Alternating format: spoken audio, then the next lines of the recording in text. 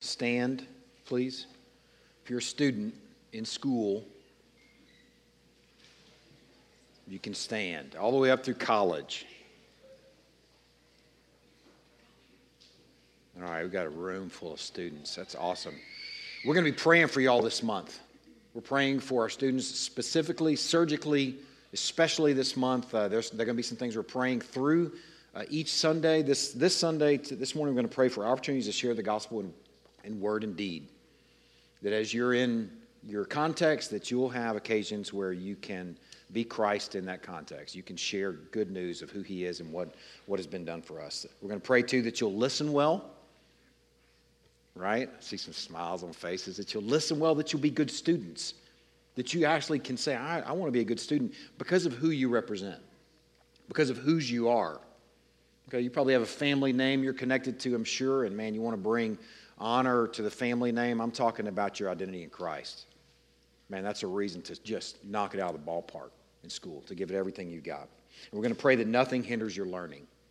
The distractions and all the things that could possibly draw you away, that the Lord would keep those at bay so you can really apply yourself. Y'all don't have to stand during the whole prayer. Y'all can go ahead and sit down. But I wanted us to see our students. We have a room full of students here.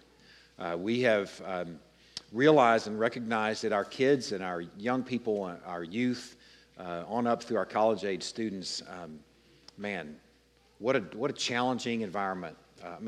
It's never been easy to grow up, I don't think. But a challenging environment in our electronic age with this virtual world that's a click away, and the kind of access that young people have to such damaging things that can draw them away and harden their hearts. We want to pray very specifically and surgically and especially for our young people this morning. We'll pray for them. We're also going to pray for another church in our community. We're praying for Central Christian Church. John Tate is the pastor there. His wife, Doris, has had 4 strokes in the last 3 years. She's at Medical City, Frisco, and has just been moved to ICU. We want to pray for this brother, his wife, for this ministry at Central Christian Church. And we're going to pray for our brothers and sisters in Christ that are worshiping there. We're also going to pray for the Iraqi people this morning. We're praying through the Joshua Project, the 100 least reached people groups in the world. We're dedicating a Sunday to a people group. And this Sunday we're praying for the Iraqi people. So let's pray. Lord, this morning we want to first of all pray for our students. Just thinking about all the opportunities that they have to be distracted with worldly things, with harmful things. Lord, we want to just pray that you would guard their hearts and their minds in Christ Jesus. Lord, that what happens on Sundays and Wednesdays as our students gather for Bible study and corporate worship, it actually is energizing and galvanizing and equipping for our young people, and that they can step into those contexts. And first of all, that they can share Christ when they have opportunity in word and deed. And Lord, that you would give them opportunities to encourage others to taste and see that you are really good. Lord, we pray for even those opportunities, even this week, that those dots might connect to this request even this very morning. That our students will remember, hey, we prayed about this, and God delivered an opportunity for me to share Christ. Or 2, we want to pray for our students that they will listen well and that they will do a good job in school because of who they represent. Lord, that they will work as unto the Lord and apply themselves in school. Lord, and lastly, this morning, we want to pray that that nothing would hinder their studies with all the distractions and all the potential relational distractions, Lord, that all of those things will be held at bay so that you will give them an attentiveness that's beyond them so that they can really apply themselves and do really well in school. We are entrusting our students to you and thankful that you are a good father and a good shepherd and that you care about the details of our students. Lord, also this morning we want to pray for another church in our community. We're praying for Central Christian Church, for John Tate, and for his wife Doris. Lord, just imagining how challenging it must be for John right now to care for his wife and to pastor. And from what I understand, a single pastor context, Lord, we just want to just lift this man up to you and his wife. Lord, we want to lift this church up to you and ask you to bless them, Lord. Sustain them. Lord, we pray that they would worship in this season. As hard as it may be, that it wouldn't be an obstacle to worship, but be a vehicle to worship as they are being stretched well beyond themselves. Lord, we pray that the people of God at Central Christian Church would be a blessing to this family, would also, in so doing, be salt and light to our community on the north side of town. Lord, we are entrusting this church family to you and asking you to bless them. Lord, also this morning we want to pray for the Iraqi people, 15 million people that are unbelievers, the Iraqi people group. Lord, we want to ask you to send workers who are burdened to step into a really hard and difficult and dangerous context. Lord, we pray that you would soften hearts, that you would give men dreams and visions so that they would have an anticipation of who their Creator is, that you would introduce them to Christ through people and workers going to the far corners. Lord, we are entrusting this people to you and asking for just a massive prayer that you would do something great among the Iraqi people. Lord, lastly this morning, we want to pray for our little brothers that are struggling with health issues, for little Everett and for Trevor.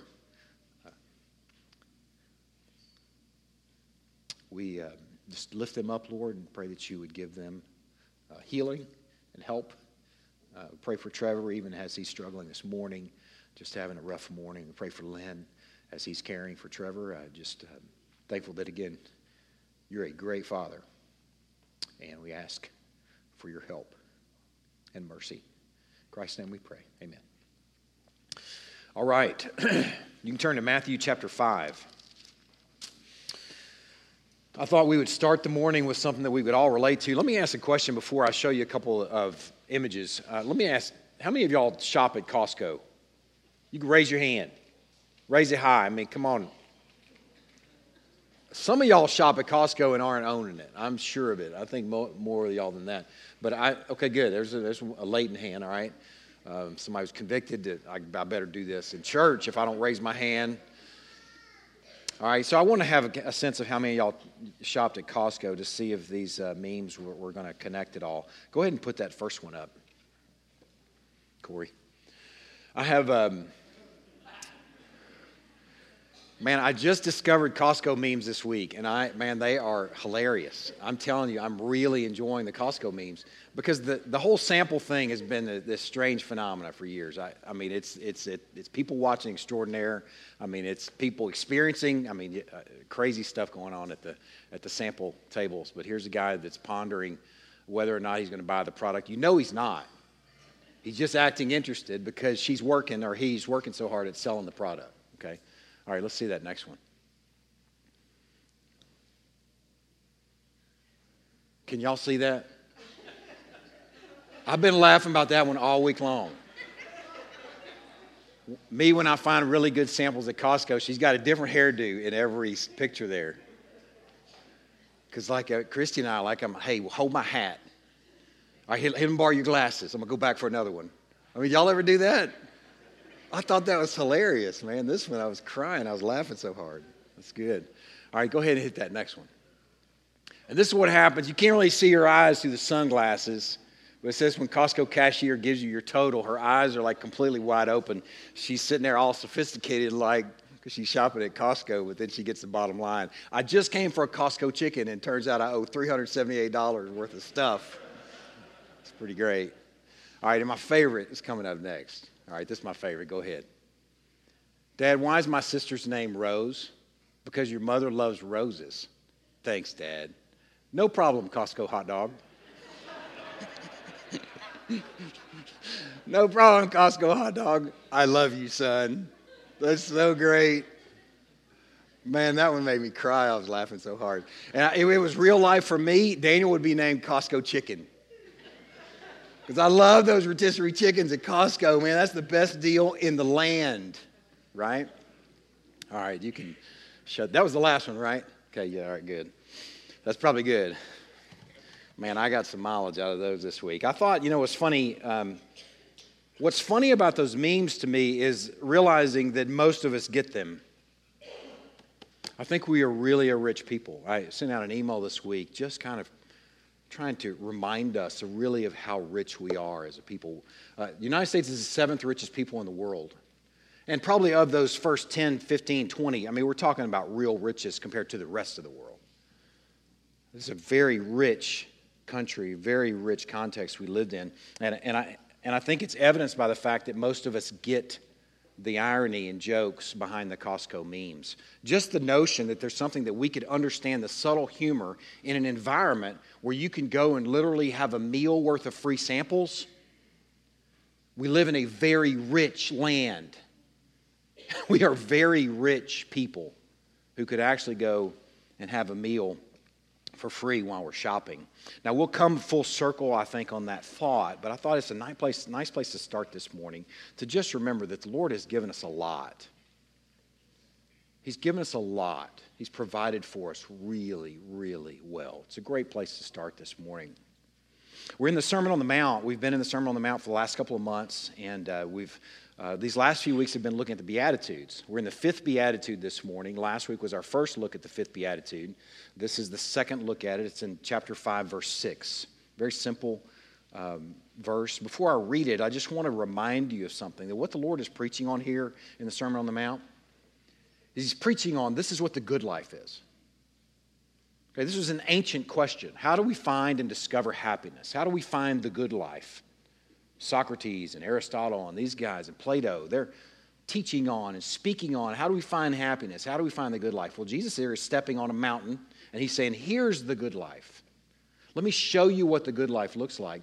And it's things that you would completely not expect. Being poor in spirit, that's a hard sell. That doesn't sound like the good life. Mourning, meekness and humility, hunger and thirst, just even hunger and thirst alone don't sound that great. But when we're talking about hunger and thirst for righteousness, implying that we have contexts and occasions where we don't experience something righteous, as in pangs, the absence of righteousness. And in these last couple of weeks, mercy, and Jesus is saying, this is the good life. So the passage that we looked at last week and we'll continue on this morning is very simple. Blessed are the merciful, for they shall receive mercy. We're going to spend a moment and just sort of unpack a little bit of the verse to just kind of get acquainted with the terms here. And then we're really the rest of the book of Matthew and the rest of the gospel. We looked at this one form last week. We'll look at a second form this week. But let's just first off just kind of gather up the details in this passage.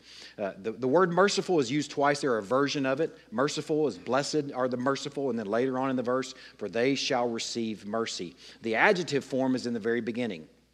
I don't bring up Greek words very often, but when I do it for good reason. And I brought it up last week for good reason that you'll see this morning, I think. The adjective form of this word is elimon. Okay, it comes from the root word for mercy, elios. There's a nice little kind of a lightweight synonym for this word mercy is the word kindness. Okay, and I say lightweight because mercy is much more than kindness, but it gives you a sense of what's going on in that word, elios. The adjective form is elimon, that's the merciful, for they shall receive mercy. The word that's used at the very end of the verse there is the verb form, and is the Greek word elethesantai. Elethesantai. If you're trying to write that out, just write it out hyphen or phonetically. Okay, the adjective form is in the beginning. Okay, I'm doing this for a good reason. You'll understand why later. Adjective form in the beginning, verb form at the end. And the verb form really could be translated in some ways. It says, they shall receive mercy. That sounds like you're going to receive something. Okay, that almost sounds like a noun. If you wanted to translate it in the verbal sense, it would be, they shall be mercied by the Lord. The Lord shall mercy them, if you want to think about it in the verb sense. And that also identifies where the mercy comes from in terms of the promise. Those whose lives are characterized by being merciful will receive mercy, or we will be mercied by the Lord. Okay? Adjective form in the beginning, verb form at the end.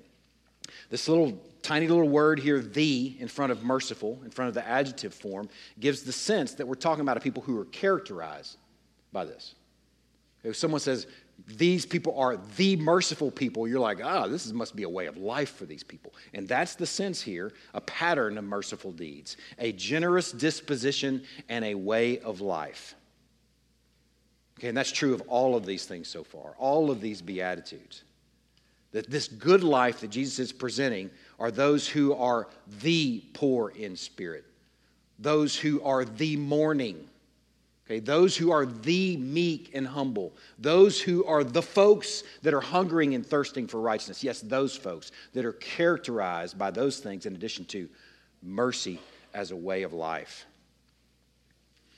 There's a verse here in chapter 5, verse 20 that stands out as something that I think would have been shocking for the folks on that hillside that day.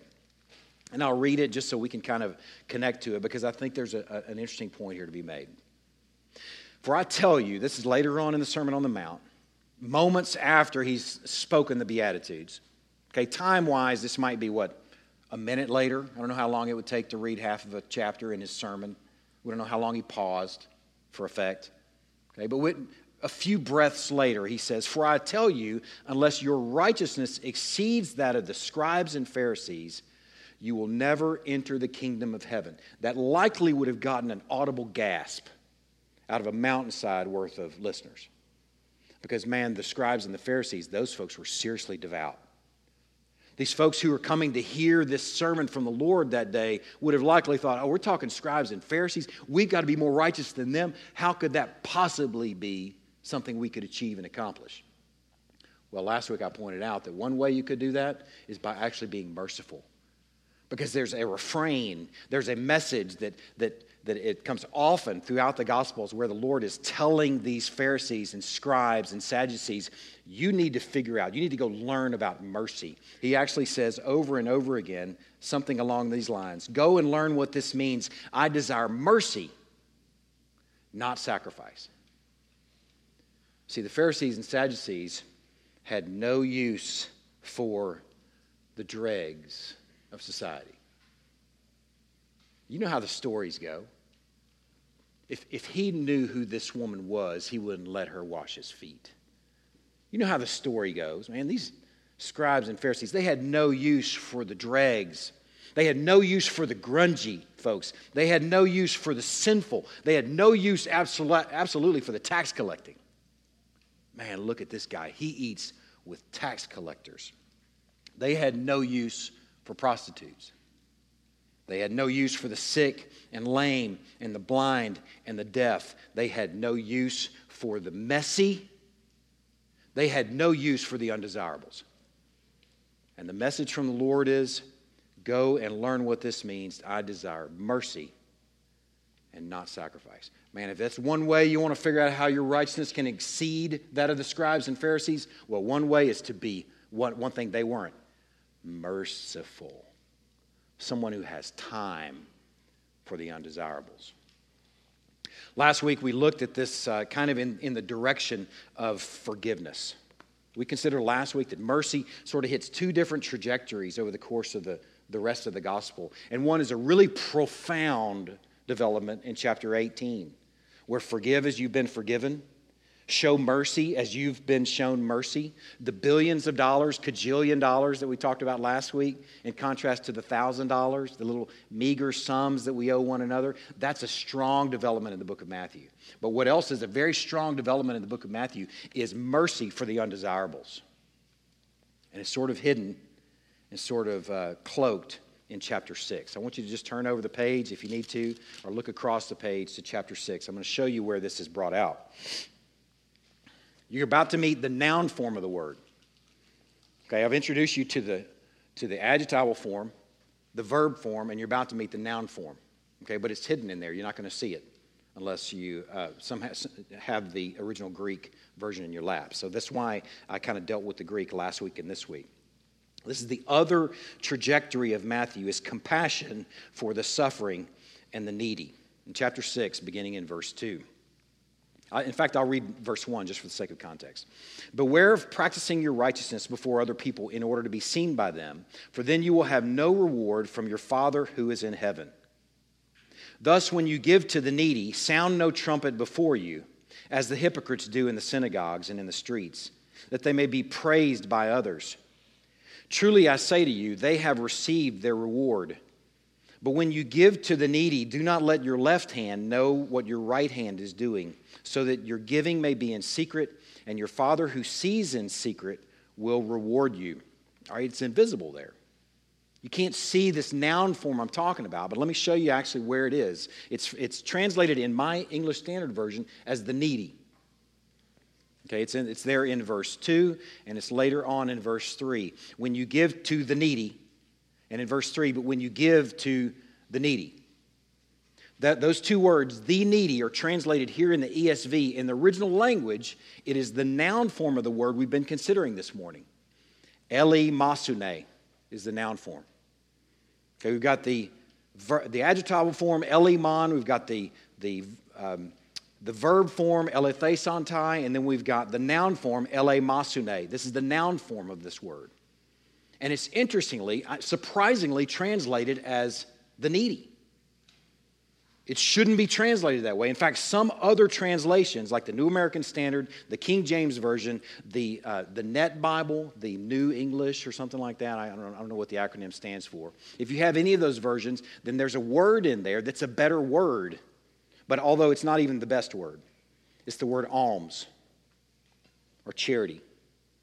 Okay, that's the noun form of mercy. Now, the reason I bring that out, the reason we're going to take time on that is just considering that compassion for the suffering needy, mercy specifically, takes the form of actually giving some tangible mercy. And you see it playing out in alms and charity for folks who are needy. So you can understand why they use the term there, the needy. They sort of translated it for us of the application there. The needy. Those who are on the receiving end of mercy. Those who need mercy. The reason I don't like that translation as identifying just the needy is it implies it's just people that don't have food or clothing or money. Because we're all needing mercy. Okay, I would like to go with a better translation, which would be alms. But even then, that's not the best translation. What we're going to call it is tangible mercy. Okay, maybe we might read this thing a different way. When you give tangible mercy, sound no trumpet before you. Okay, we're talking like a noun type mercy. I thought about a word. I did a little research on some other words that might be easier to visualize in terms of an adjective, a verb, and a noun. Okay, here's a good example of merciful. In this case, we're looking at merciful is the adjective, mercy is the verb, as in God mercies us. Okay, and then the noun form is alms. Okay, but here's another example. Powerful is the adjective. Empower is the verb. And then the noun is power. Okay, I'm just going to read the beatitude a different way so you can kind of understand why we're doing this little exercise. Blessed are the powerful, for they shall be empowered. Okay, and then here, when you give power to those who need it. Here in chapter 6. Okay, that's just a little exercise for you to understand how these words are used differently, and we need to connect to how they're used so we understand that they are connected. He's saying this is the good life for those who are practicing this thing. Then how does that play out? Where does that play out? We saw it clearly in forgiveness in Matthew chapter 18, but it's obscured here in chapter 6. And I'm going to do the work of unearthing it, excavating it, so we can see that word there gives us beautiful access to understanding how to walk out mercy. There's a Puritan named Thomas Watson that had a nice quote that I thought would be one to introduce at this point. It'll be one that I'll remind you of later. Mercy in this sense is a melting disposition where we lay to heart the miseries of others and are ready on all occasions to be instrumental for their good. I'm going to say that again. Mercy is a melting disposition where we lay to heart the miseries of others and are ready on all occasions to be instrumental for their good. I think it's interesting here where Jesus is speaking of when you're giving alms or when you're giving tangible mercy to someone needing mercy.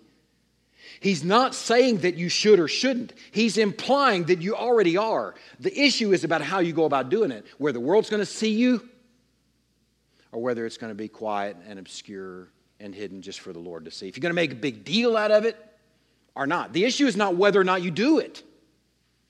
It's assumed that God's people give tangible mercy to those who need it. Man, do y'all see that?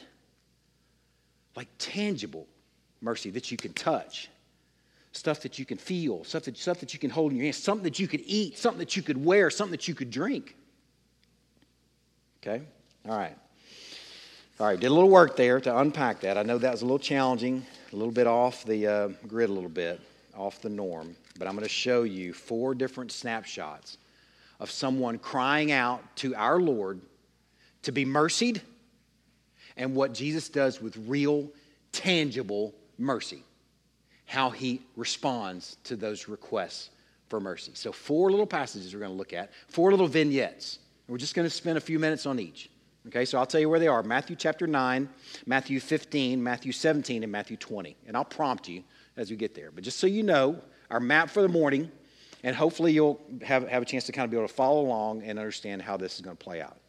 Okay, Matthew chapter 9 is the first one. You can go ahead and turn there. Matthew chapter 9, beginning in verse 27. Each of these Beatitudes are so beautifully illustrated and applied by our Lord that we'd be remiss if we didn't take some time seeing him be merciful. Okay, so here's the first of those 4. In Matthew chapter 9, beginning in verse 27. And as Jesus passed on from there, 2 blind men followed him, crying aloud, "Have mercy on us, Son of David." 2 blind men follow him, crying aloud, "Have mercy on us, Son of David." There it is. Mercy us, Son of David. When he entered the house, the blind men came to him, and Jesus said to them, "Do you believe that I am able to do this?" And they said to him, "Yes, Lord." Then he touched their eyes, saying, "According to your faith be it done to you." And their eyes were opened, and Jesus sternly warned them, "See that no one knows about it." But they went away and spread his fame through all that district. They couldn't keep silent about something like that. Mercy, in this case, clearly brings healing. They called out for a real need. They called out for something that they actually obviously needed, and Jesus provided what they needed. He gave them real help. He gave them tangible mercy in a healing. Now, there's something I want to share with y'all. It's a graphic picture into the life of the blind, an ancient picture. The blind now have lots of aids. Evan and Luke have all kind of stuff that help them with their schoolwork. They have all kind of electronics and things like that. They have things that they can sit in a classroom that projects what's on the board in front of them. Okay, there's still the old-fashioned cane. Evan doesn't need it, but Luke needs it around campus. They probably didn't even use a cane in this day.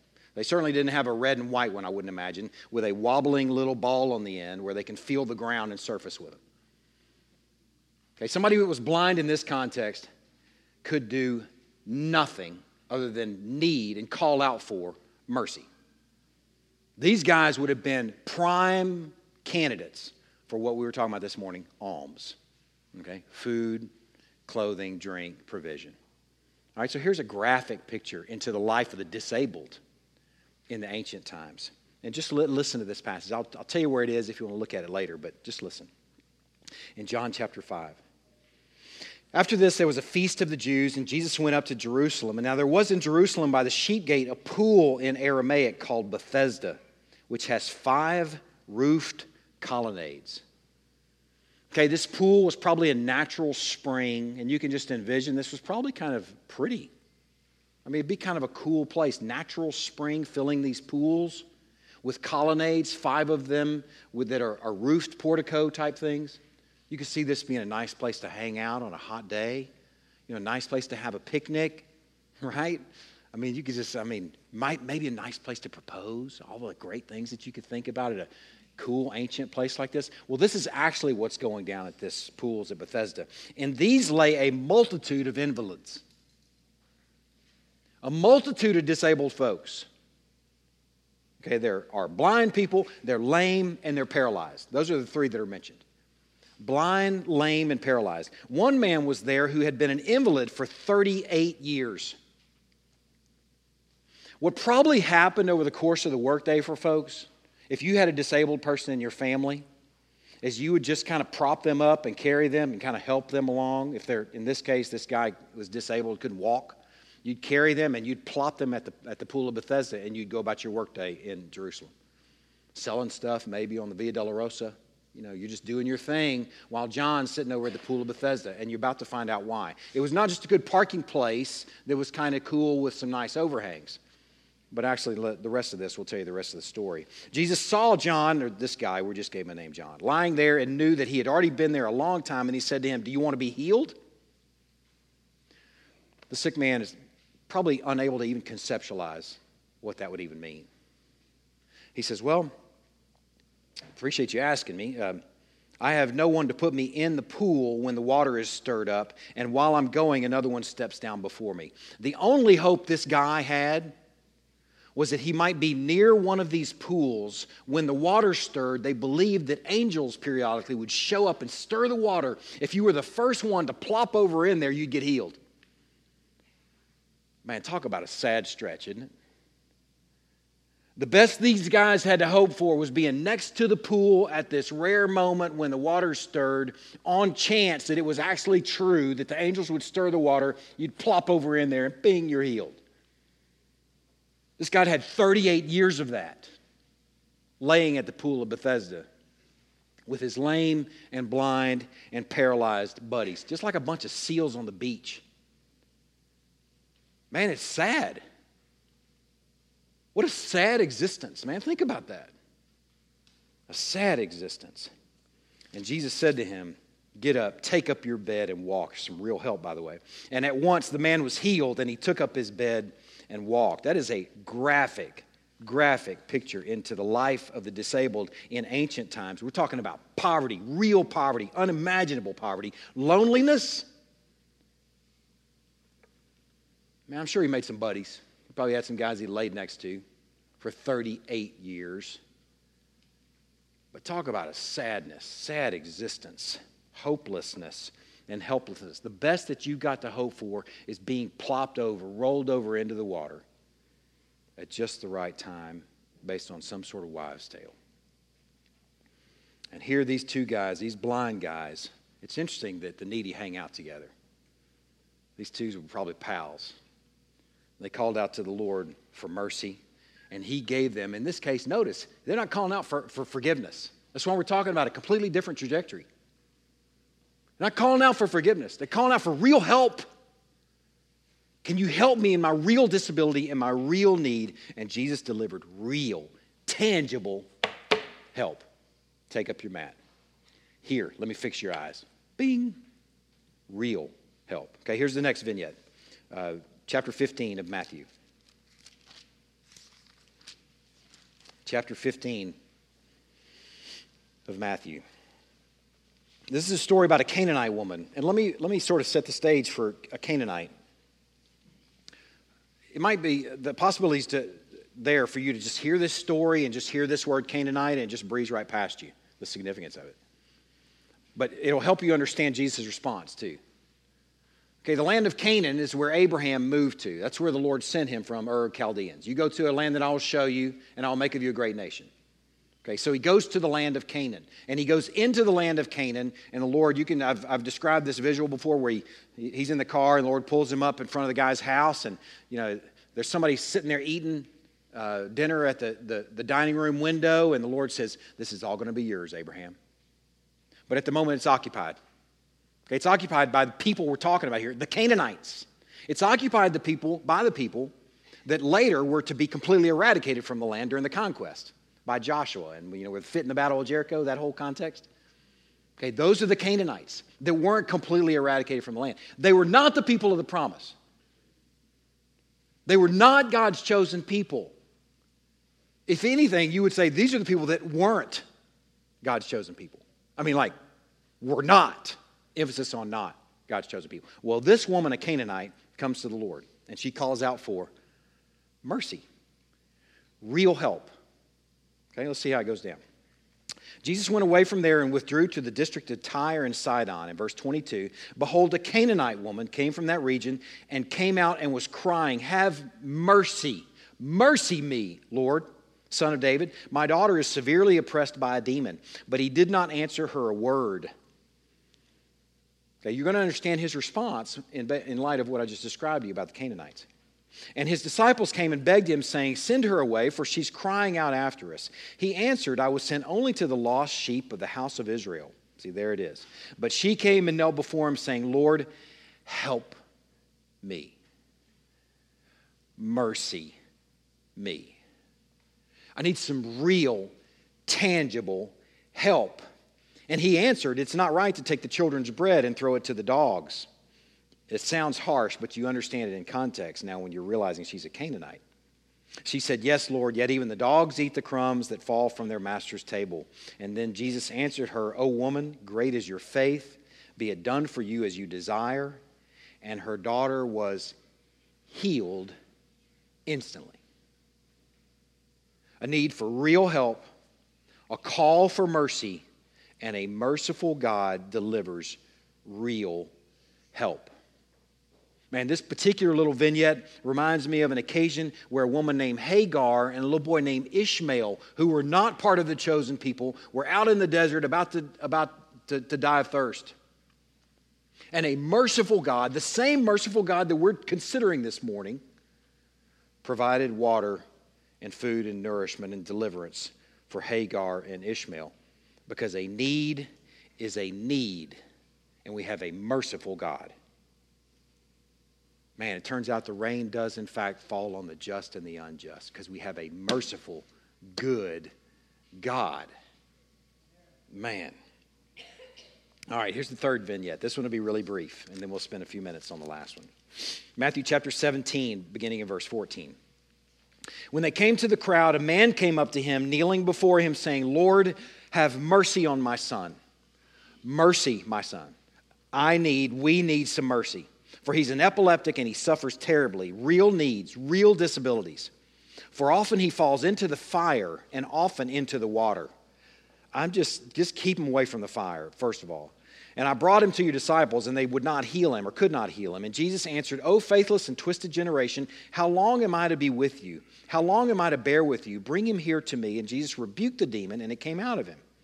And the boy was healed instantly. There it is yet again. A cry for help, a cry for mercy, and Jesus just helps him. He just helps. Now here's the last one. Matthew chapter 20. And this one too, it's interesting too. It's like bookends. Here's a couple more blind guys. Bookend blind guys. It's like deja vu all over again.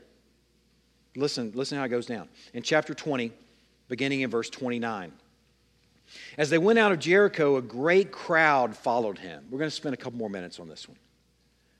A great crowd followed him, and behold, there were two blind men sitting by the roadside, probably doing what they did every day. This is their version of the pools of Bethesda. Their family probably plopped them there. Okay, Billy and Johnny, you hang out right here all day, just like you always do, and see if some folks will give you some money, since you can't make any money on your own because you're blind and you're completely hopeless and helpless. They probably didn't say all those things every single day, but we're just kind of interjecting, then that's the story. Okay, the two blind men sitting by the roadside, and when they heard that Jesus was passing by, they cried out, Lord, mercy us. Give us some help, Son of David. And the crowd rebuked them, telling them to be silent.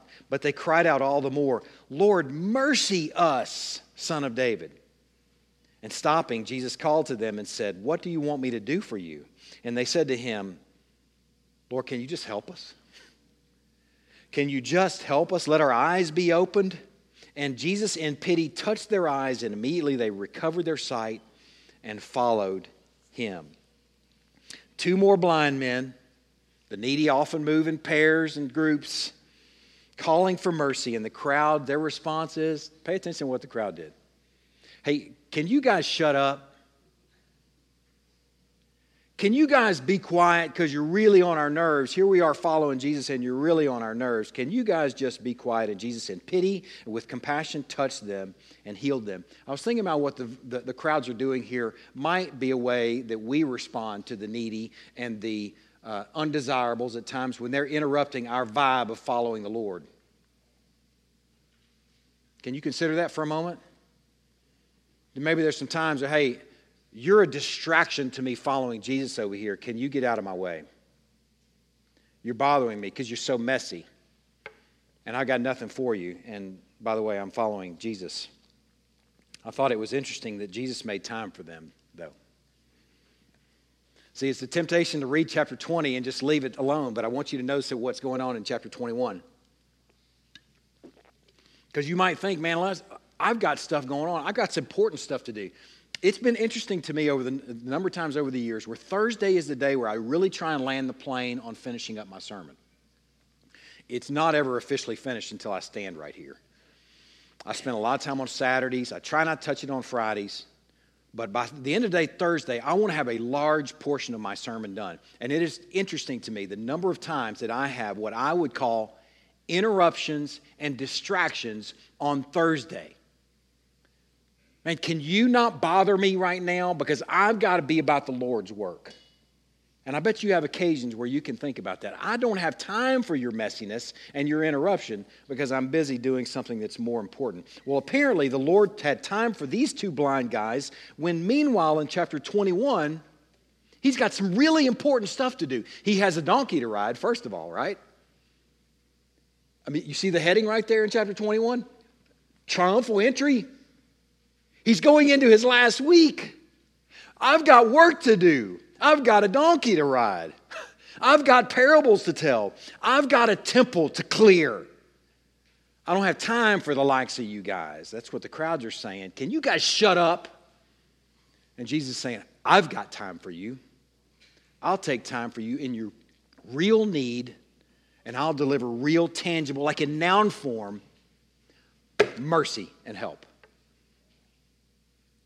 Man, it should not surprise us that this is the kind of Lord that we have. These are beautiful, old-fashioned, tangible, and real needs that were common to ancient Israel. And you see a nice application of the kind of Lord that we have. Remember last week we considered the name of the Lord where Moses asked, he said, can you show me your ways, Lord? In Exodus chapter 33. Can you show me your ways, how you move? Can you show me your glory? And then in chapter 34, he says, you know what? I'll tell you my name. And he says, my name is, first of all, Merciful. My name is merciful and gracious. I'm slow to anger, abounding in steadfast love and faithfulness, keeping steadfast love for thousands, forgiving iniquity and transgression and sin. It shouldn't surprise us that we're seeing this kind of movement from the Lord, because this is God's nature, to provide mercy and real help. You understand that's why Jonah was so upset about the notion of going to Nineveh? I don't want to go to Nineveh because I know the kind of God that you are. And I know the kind of stuff that you're up to, and I don't want the Ninevites to have any help. Jonah said specifically, he referred to the name of the Lord. He prayed to the Lord and said, "Oh Lord, is not this what I said when I was yet in my country? That's why I made haste to flee to Tarshish, for I knew that you were a gracious God, a merciful God, slow to anger, abounding in steadfast love, and relenting from disaster." I didn't want to go to Nineveh because I don't want the Ninevites to have any help. Because that's the kind of God that you are, is you provide real, tangible mercy. Man, we have a great God who is merciful and compassionate. So shouldn't we be? We have a God who is merciful and compassionate. So shouldn't we be? The last verse I have for you this morning, where we're going to spend our last remaining minutes, is in Matthew chapter 25. And it's beautifully simple. There. I understand somebody told me this week that some of y'all are using like electronic Bibles and stuff. It's hard to, you need to get like a little audio in there that makes the pages turn, where you turn it up real loud. The rest of us are using the old-fashioned pages. Matthew chapter 25. This is so good, y'all. I'm telling you, this is so simple. May we not do gymnastics in the next few minutes. Okay? Lord, please guard us from gymnastics. May we just do the simple work of reading it and saying, Lord, work this in us. Let me read this simple passage to you. The heading there, beginning in verse 31, is the final judgment. Okay, believer or not, we're all going to stand in final judgment. If you're a believer in this room, you know that you have a way to stand in that because your trust in Christ, your union with Christ. But judgment is still coming for the believers and the unbelievers. And this passage is about that judgment. I want you to notice what is in there and what's not in there. It's so beautifully simple. Matthew chapter 25, verse 31. When the Son of Man comes in his glory and all the angels with him, then he will sit on his glorious throne. Before him will be gathered all the nations. Okay, we're going to be there. Okay? Even if you're dead, you'll be raised to be there.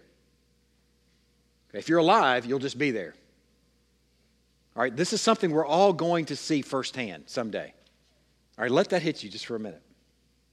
Before him will be gathered all the nations, and he will separate people one from another as a shepherd separates the sheep from the goats. Anybody familiar with this passage? Sheep and goats passage? That's one like you read and you swallow hard, you're like, gulp. Man, over the years, I've actually separated the worship center into sheep and goat side. I'm not going to do that this morning because I don't want anybody to feel like they're a goat this morning. But let's just climb into this moment and say, this is a really, really heavy moment. He will place the sheep on his right, but the goats on the left. And then the king will say to those on his right, come, you who are blessed by my Father, inherit the kingdom prepared for you from the foundation of the world. There's inheritance, kingdom inheritance language, the same thing that's there in the Beatitudes. Blessed are the poor in spirit, for you shall inherit the kingdom. Blessed are the meek and the meek and humble, for you shall inherit the earth. This is the same language that we've already considered there in Matthew chapter 5. Come, you who are blessed by my Father, inherit the kingdom prepared for you from the foundation of the world. For I was hungry. I had like a real need, and you gave me real food. We're not talking figurative. I was thirsty. You gave me something to drink. I was a stranger. You welcomed me. I was naked. You clothed me. I was sick, and you visited me. I was in prison. You came to me. And then the righteous will answer him, saying, Lord, when did we see you hungry and feed you, or thirsty and give you drink? When did we see you a stranger and welcome you, or naked and clothe you? And when did we see you sick or in prison and visit you? And the king will answer them, truly I say to you, as you did it to one of the least of these, my brothers, you did it to me. Man, can we just let that sit there for a minute? Just as simple and beautiful.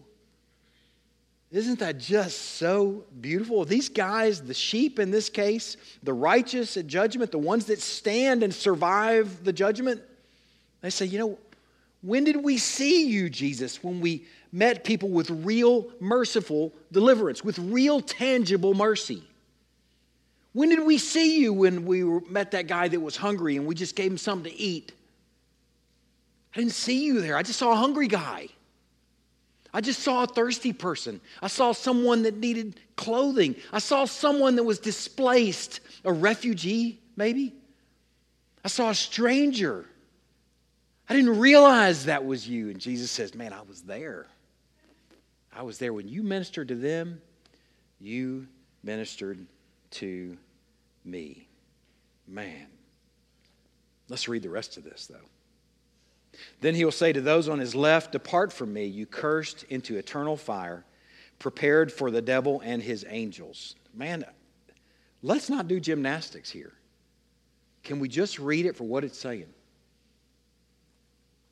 I was hungry, you gave me no food. I was thirsty, you gave me no drink. I was a stranger, you did not welcome me. Naked, you did not clothe me. Sick and in prison, you did not visit me. Then they will answer, saying, Lord. It's interesting, they're calling him Lord, implying they think they know him. Man, let that hit you for a minute. Lord, when did we see you hungry or thirsty or stranger or naked or in prison or sick and did not minister to you? And then he will answer them saying, truly I say to you, as you did not do it to one of the least of these, you didn't do it to me. And these will go away into eternal punishment, but the righteous into eternal life. Man, just let that hit you for a minute. It's almost like Jesus saying, you didn't see me at all. Not only did you think you knew me, but you didn't even see me at all in all of those occasions. All of those circumstances when somebody called out to you with a real need. a real circumstance in real life where they needed real, tangible mercy, you had an opportunity to represent me, to in some ways be me in that moment, providing real mercy in noun form. Some real help. Man, this stuff right here, this stuff we're talking about is real stuff this morning. It occurred to me over the last, I think it's 16 years. I don't know that I haven't preached on this passage in 16 years. Okay, I preached John, I preached Hebrews, I preached Ephesians and Job. I think that's it. But I haven't preached this passage before. But it occurred to me over the years, over the 16 years, the heavyweight stuff that we've considered as a people, that you really could kind of consider as ethereal. Do you know what that word means? Ethereal. The root word is ether. It's kind of like not tangible is specifically what that word means. There's some synonyms are celestial, heavenly, spiritual, immaterial. We talk about immaterial stuff, spiritual stuff, intangible stuff every single week, and it's awesome stuff. Union with Christ, I mentioned that this morning already. Union with Christ, mystical union with Christ, that when you trust Christ, you are united to Him by faith, where His righteousness is counted as yours and your sin is paid for by Him. That's a heady thing. That's ethereal, and it's awesome, right? I hope you hear that stuff up here relentlessly. I hope you hear about stuff like propitiation, expiation, imputation, sanctification, justification. I hope you hear all the occasions. All the time. But what I'm talking about this morning is not ethereal at all. It's simple. It's simple stuff. Shame on us if we do gymnastics to try and make it ethereal. Shame on us if we make it figurative, metaphorical, whatever it is where we actually don't provide real noun form mercy to real needs. Man, shame on us. We live in a community that are full of the same sort of stuff. We live in a community that's full of all manner of needs. I'm going to close with this thought from Luke chapter 12, verse 48. It says, "Everyone to whom much is given, of him much will be required." To whom much is given, much will be required. And I hope this sermon interrupts us individually, first of all. I hope that every person in this room is feeling like, oh, I'm a little uncomfortable right now. I can tell you I am. I told Christy last night, in fact, I was already about to close my eyes, and her phone was nearby. I said, can you calculate what 50 times 16 is? Because I couldn't do it in my head. I was too tired. And she said, was it 800? Yeah. And I said, okay, well, I figure in 16 years I've preached between 700 and 800 sermons based on that. Between 700 and 800 sermons. If I only preached the sermons that I was nailing, stuff that I was like, man, I got this down in my life. Boy, if you don't see this in my life, you're missing it because it's here in great measure. You'd have like 7 or 8 sermons by 700 or 800. And probably those 7 or 8 sermons would be completely impotent because I'd be thinking, I'd be proud. It'd be too proud for them to actually deliver anything. I'm standing here with you as a hearer of this sermon, being interrupted. Equally interrupted. Lord, if this is who you are, if you are merciful with real interruptions, real cries for mercy that are met with real needs, then Lord, first of all, starting with Ben McGraw, teach me to never see it as an interruption. Teach me to see it as, first, I'm ministering to my Lord. Man, in the messy, the blind, the lame, the sick, the addicted. Can we talk about addiction? Do we live in a community that are full of addicts? With no money? The broke? They go together, don't they? But man, we don't want to get our hands dirty. We don't want to get our hands messy. That wouldn't be good stewardship is a term that I go to. I make a beeline to that. That wouldn't be good stewardship, right? Of my time nor money. Man, what would Jesus do? Who did Jesus hang out with? Man, I don't see any addicts in their day. But I bet the addicts would be mixed right in there with the tax collectors and the prostitutes and the sinners. The people that Jesus made a beeline to, the sick and the needy, those in need of a physician. Y'all, we live in a community with lots of messy stuff. And we can keep our hands clean and we can come and go and miss Jesus, is the point of this message this morning. I want to be interrupted as an individual. I want our families to be interrupted to where our families begin to discuss, how should this change the way we move? How should this change the way we spend our time? Or how we make our time more available to specific needs that are around us? And how should this influence us as a church? How should it shape our identity in Greenville? How we spend our money even as a church family? Man, I hope a sermon like this interrupts us to shape us, because I don't want to miss Jesus. I hope that you don't want to miss him either. Much has been given to us, and we are truly rich. I'll just throw out 3 real tangible needs right now, and they're not massive, but they're 3 things that you can put in front of you. The first is simple. Pay attention to needs around you. The Thomas Watson quote I started with, or it was kind of mid-sermon. I'll share it again. It's a beautiful definition of mercy. And I'll email it out to you all if you didn't get a chance to write it down. A melting disposition whereby we lay to heart the miseries of others and are ready on all occasions to be instrumental for their good. A melting disposition whereby we lay to heart the miseries of others and are ready on all occasions to be instrumental for their good. That's the first thing. Pay attention to needs around you. They're around you. We can insulate ourselves and isolate ourselves and miss them altogether. If we're paying attention, we'll see them. That's the first thing. The second thing, we have a team of folks here that are recently formed at Crosspoint. It's called the Benevolence Team.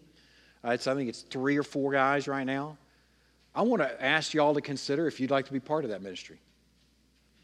We don't even have to call it benevolence ministry anymore. Let's call it mercy ministry, like noun mercy ministry. We're talking about real help to real needs that come across our body, our congregation, and in our community. If you'd like to be part of something like that, man, I'd like you to reach out to me. I can help you connect the dot to that ministry team. It's our ministry. It's not their ministry. It's not this little team. It's our ministry as a church to be merciful in this community. So that's the second thing. And here's the third thing, and this is really an easy one. We have a ministry here. This year is on October 5th from 6 to 8:30. If you'd like to represent our church and go to that and find out what's going on with the Hope Ministry. The Hope Ministry is one that connects real need mercy, noun as in noun mercy, to folks that have real needs. And if we can figure out how we can connect to that in a way that's meaningful, in a way that's tangible, in a way that's blessing, would bless that ministry and come alongside that ministry, I would invite you to reach out to me and let me know if you'll be our representative at this banquet. It's October 5th from 6 to 8:30 here in Greenville. There's a chef there and all kind of good stuff, so it's probably going to be pretty good in addition to something that will bless our congregation and bless the Hope Ministry. Let's pray. Lord, I pray that you would guard us from thinking through some way around this. Lord, I pray that you would bring to mind some real needs that surround us. And if we can't bring any to mind, Lord, that you would bring some to our eyes and our ears and our awareness in these coming days, Lord, that we would be an attentive people who are listening for calls and cries for mercy. Lord, I pray that you would work in us, that we would be a merciful people, and that we would continue to receive relentless, durable, unending, wonderful mercy from you. We are thankful for that promise, Lord. We pray that you would work this in us for your name's sake. In Christ's name we pray. Amen. For our supper this morning, I'm going to share a passage that I actually shared over the course of the sermon, but I want you to hear it as a fitting supper kind of devotional. It's the story of the Canaanite woman. It's a room full of Gentiles here. We could almost say a room full of Canaanites. Okay, just so we can connect to this. A room full of folks that are in league with this woman that cried out for mercy. Jesus went away from there and withdrew to the district of Tyre and Sidon. And behold, a Canaanite woman from that region came out and was crying, "Have mercy on me, Lord. Mercy me, son of David." My daughter is severely oppressed by a demon. But he did not answer her a word. And his disciples came and begged him, saying, Send her away, for she's crying out after us. He answered, I was sent only to the lost sheep of the house of Israel. Man, this is a very much a Israel-centric response. The nation of Israel, or the chosen people, is his response. Okay, so let's just consider that for a moment as we're about to take this supper. I came for the house of Israel. But she came and knelt before him saying, Lord, help me. Give me some mercy. Give me some real help. And he answered, It's not right to take the children's bread and throw it to the dogs. And she said, Yes, Lord, yet even the dogs eat the crumbs that fall from the master's table. Man, I hope that you connected with this Canaanite woman right here and her faith and the fact that she was helped and healed and delivered. Her daughter's healed by our Lord. Man, it's a beautiful metaphor of our story. And then Jesus answered her, O woman, how great is your faith. Be it done for you as you desire. And her daughter was healed instantly. Each week when we take the supper, we have a whole lot more than scraps. And we have to remind ourselves we're a room full of outsiders. A room full of outsiders that have been invited by grace, because of his grace and mercy, because of his nature as a merciful, gracious God, into this storyline. And that he has given a strong provision of real help and a real meal. Let's distribute the elements.